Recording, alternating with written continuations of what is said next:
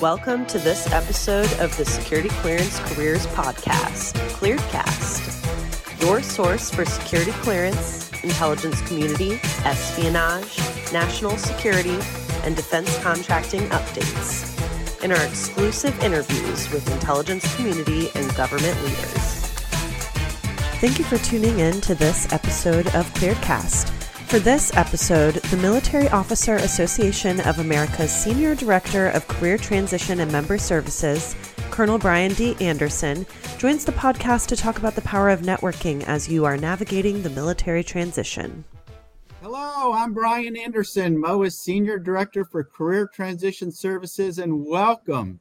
We are absolutely delighted here to help our transitioning service members, our military spouses, veterans that are seeking career pivots or career advancement, and our surviving spouses to help them attain their professional and career goals. And I'm certainly delighted to have Katie Keller from ClearanceJobs here with us today. And we appreciate them being a great supporter of the military and veteran community. So Katie, without any further ado, you are a great talent acquisition professional. You have a wealth of experience that you can share. So instead of me talking, I want to turn it over to you for some opening comments. Absolutely. Well, hey, everyone. I am Katie Keller. I'm the content marketing manager at clearancejobs.com. I've been here almost 4 years, which I'm a notorious millennial job hopper. That's the longest job that I've held within the national security space. But I come from recruiting and talent acquisition for industry. So I supported small to mid-sized defense contractors that worked with a number of federal agencies within the Department of Defense and intelligence community. So one thing that is near and dear to my heart is helping our transitioning service members, our veterans, and military spouses for that matter, because, you know, coming from the military, a lot of folks have a security clearance, and military spouses a lot of the times will get cleared so they can work on base wherever they're mobilized to. And so this is something that is so near and dear to my heart, getting folks jobs, getting them the resources that they need so they can navigate the job search and ultimately land their dream career is something I'm very passionate about. Well, thank you, Katie. It's great to have you here. Now, you're meeting with candidates all the time from across the military and veteran community. We are a strong believer in networking is the key to their success, as opposed to just going out there and coldly putting a resume into the system. So with that said, what are some tips that you have to help them with their networking efforts? Yeah, for sure. I'd love to start with an anecdote, actually from the last Military Officers Association event that ClearanceJobs was a part of. And I think it really paints a picture for how a candidate did so well in networking and was able to obtain a job that they're in today. We are here to answer any questions that you may have about networking, any questions you may have about navigating our site, and, you know, ultimately be that conduit for you to connect with other employers. And so this candidate came to the ClearanceJobs booth. They had a little bit of context on that ClearanceJobs wasn't necessarily hiring. So they did the research beforehand. They knew who we were. He interacted with me asking questions about navigating the site, but also was very clear and concise. And I am looking for this type of position in this location. I'm interested in this specific company. American Systems is who I'll shout out. And I would love to be connected with a recruiter if you have one in your network. And so it was a very positive interaction for me. And it was clear, it was direct, it was concise. And I was happy to make that connection with this candidate and American Systems. And so from there, I mean, that was an easy connection for me to make, but they nailed the interview process. They were qualified for the position that they applied for. They were transparent on what salary that they needed for their family and, you know, for that location and that job. And ultimately, they're working for American Systems today. And that process happened in a matter of, I don't know, when was the last event I was a part of? It was 60 days, if that. And so that, I think it just paints the picture for what that candidate did really well. And so I'll note a couple of tips here First one, be direct. You should not be reaching out to recruiters. Hey, take a look at my resume. Tell me what job you have that I'd be a good fit for.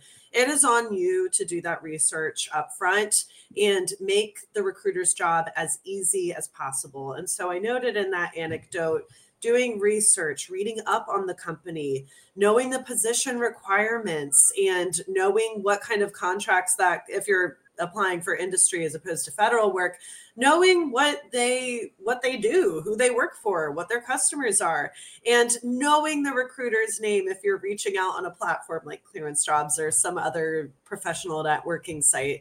I constantly would get called Kelly because Katie Keller, everybody's just mushing it together. So doing that research, paying attention to detailing your expectations. So if a recruiter is working on 50 positions to include proposal efforts and fully funded work, you're going to want to detail your expectations on what communication timelines look like. So I think following up with a recruiter is perfectly fine, even twice if you want to get pushed up to their inbox and if you truly meet the requirements for the position. So I would also say be polite be polite in your interactions when it comes to networking at these types of events, taking a look at the time that is allotted and understand that there may be people in line at these virtual networking events. So listing your contact information and saying, hey, I know you're busy. You have a lot of people that you're trying to talk to, but here's my contact information. I would love to set up a follow-up conversation. Also being polite if you're discussing salary. Don't laugh at the recruiter. Don't, everybody's working within what requirements they can right now. And so I'm sure they're not trying to insult your background or your expertise or your schooling, but just don't laugh, just be polite. And so the last, I know I've mentioned it, but follow up. If you really meet the requirements, a recruiter will not be bothered by a qualified candidate reaching out and again getting pushed up to the top of their inbox, which is probably flooded with emails and messages. So those are a few of my tips with networking, really making a meaningful connection. You just have to be a people person. You have to understand that, hey, the recruiter or the hiring manager or the program manager, they need something, and what can I give to them to make their jobs easier? Thanks, Katie. Those are some fantastic best practices and tips when it comes to networking. And it's so nice to hear a huge success story to where someone successfully landed out there. One of the other things that we see here at Military Officers Association America is that sometimes those transitioning service members and even veterans, and particularly military spouses, are very humble. They have a hard time articulating their real value.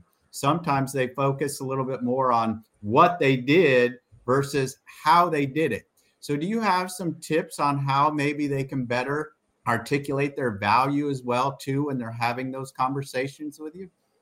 Yeah, in my conversations with a ton of veterans and, again, military spouses, those who have transitioned themselves into a different part of their life, it's really hard to nail down those transferable skills because sometimes your military occupational specialty is not going to convert to your civilian life and what goals you make for yourself.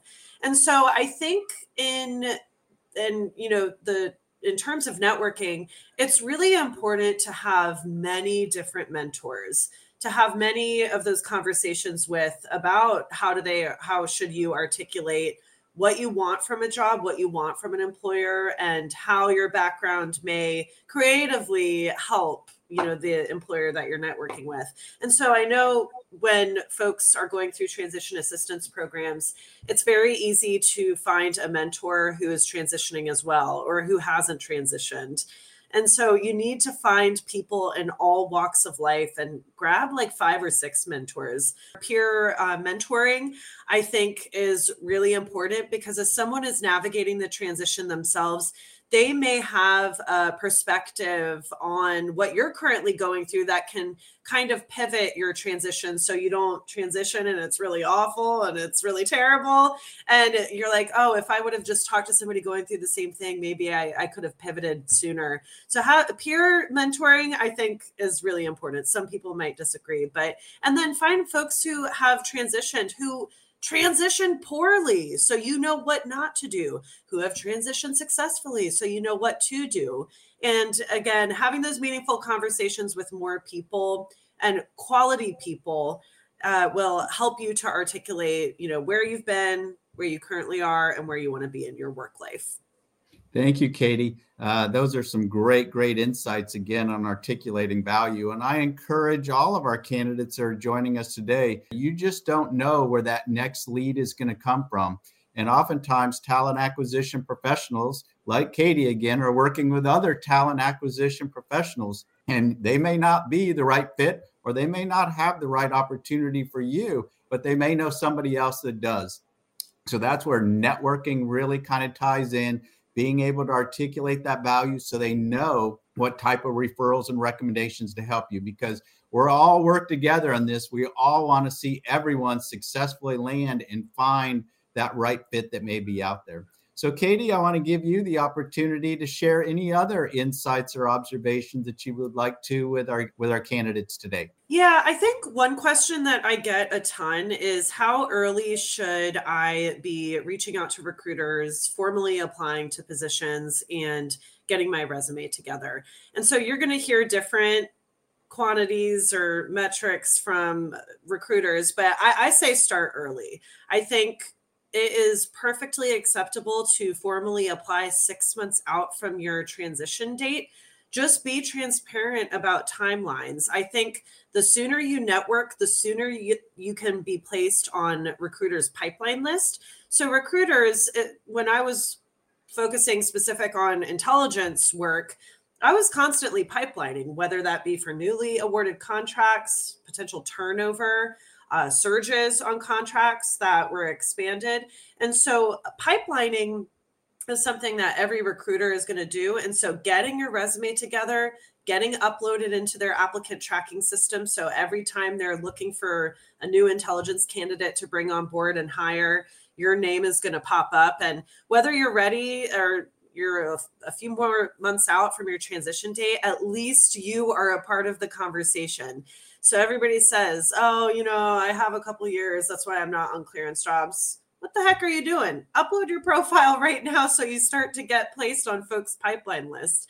And then a couple other things that I wanted to note in terms of navigating the ClearanceJobs site. I attend some of these events and I hear, I'm just not getting any traction. My application, must be getting lost. I don't hear from recruiters. And so you can upload your resume and profile to ClearanceJobs and certainly let it hang there. And you might have recruiters reach out immediately if you have an in-demand skill set or a high security clearance, but across the board, likely not. You need to put in the work for this job search. So if you're a motivated candidate and you're looking for a new role within the next couple of months, a couple of tips on navigating our site: you're going to want to join groups so you can get more messages from recruiters. And so groups are a part of ClearanceJobs. We have 90 plus categorized by security clearance, polygraph level, experience, skill. They're also geographically categorized. We have the different military branches. So you can tailor what kind of messages you are going to be receiving from recruiters. And so essentially, groups on our site are like a listserv. So you join the DC Intelligence Analyst group. Recruiters are going to be reaching out with their hot jobs to that group first. And so you can get more of visibility on what the job landscape is looking like in a particular location, in a particular skill set. Another tip, you got to respond to messages and broadcast messages that you receive from recruiters, even if you are not interested in the role that they reached out to you about. This gives you the opportunity to be added to their applicant tracking system and candidate pipelines for when they have a position that you might be a better fit for. And so third tip, you're going to want to formally apply to roles that are listed on our site. But we like to make the job seeking process super duper easy for candidates. So our express interest button is literally just a one-click apply, sending your contact information and your profile to a recruiter like, hey, I'm interested, but I don't want to take the time to formally apply to your job. So like I said, we like to make the job seeking process really easy for candidates. And so fourth tip, after applying to jobs, you should be connecting with a recruiter that is attached to that role. So you can throw out a bunch of applications, but making that meaningful connection with a recruiter, it takes follow-up. So connect with that recruiter. You should also be following the company that you just applied to. You should comment on their status updates. You should show your interest in engagement. And in addition to all of this, keywords just have to be highlighted on your profile. So it should include the correct level and issuing agency of your security clearance. You just got to remember that when it comes to the job search, depending on how motivated you are, the squeaky wheel gets the grease. And so those are my tips, and I will stop talking now, Brian. Well, thank you, Katie. Those are very powerful and very insightful. And so we want to thank you. We want to thank ClearanceJobs for supporting MOA. We want to thank ClearanceJobs in particular for all the great work that you're doing across the uniformed services and veteran community. So thank you very much, Katie. And with that, I'll give you the last closing salvo. Any other tips you want to give to the candidates? Yeah, definitely. So I wanted to call out a couple of links that might be helpful for veterans, transitioning military spouses even. ClearanceJobs wants to provide a lot of content surrounding the security clearance process, but also knowing that our ecosystem is a ton of the military community free resources for y'all. So I'll highlight news.clearancejobs.com. You can find helpful articles, career advice on the military transition, financial tips, really anything surrounding the military transition you can find on our news site. I also want to call out the ClearanceJobs blog. That's clearancejobsblog.com. That is an ecosystem of background investigators, some adjudicators maybe, but security clearance applicants. So you can ask your anonymous questions on the security clearance process, filling out the SF-86. If you're about to transition, if you're wondering about PR timelines, continuous vetting and evaluation, you can ask all of your questions on our blog. And then lastly, I will call out our security clearance compensation report, which should be coming out in the new year. This is a report where we survey over 50,000 security clearance holders. We have salary data. So when you are negotiating those salaries, you have market research under your belt. So I'll leave it at that. Thank you, Katie. And again, I appreciate you sharing all those resources. And Military Officers Association America, too, we have a series of programs, activities, and other events that can help you as well. Next week, we have a webinar with our coaching partner, BetterUp, on December 4th. I encourage you to come out to that. On December 5th, we have a webinar on understanding your VA benefits, which is always very difficult to navigate that maze.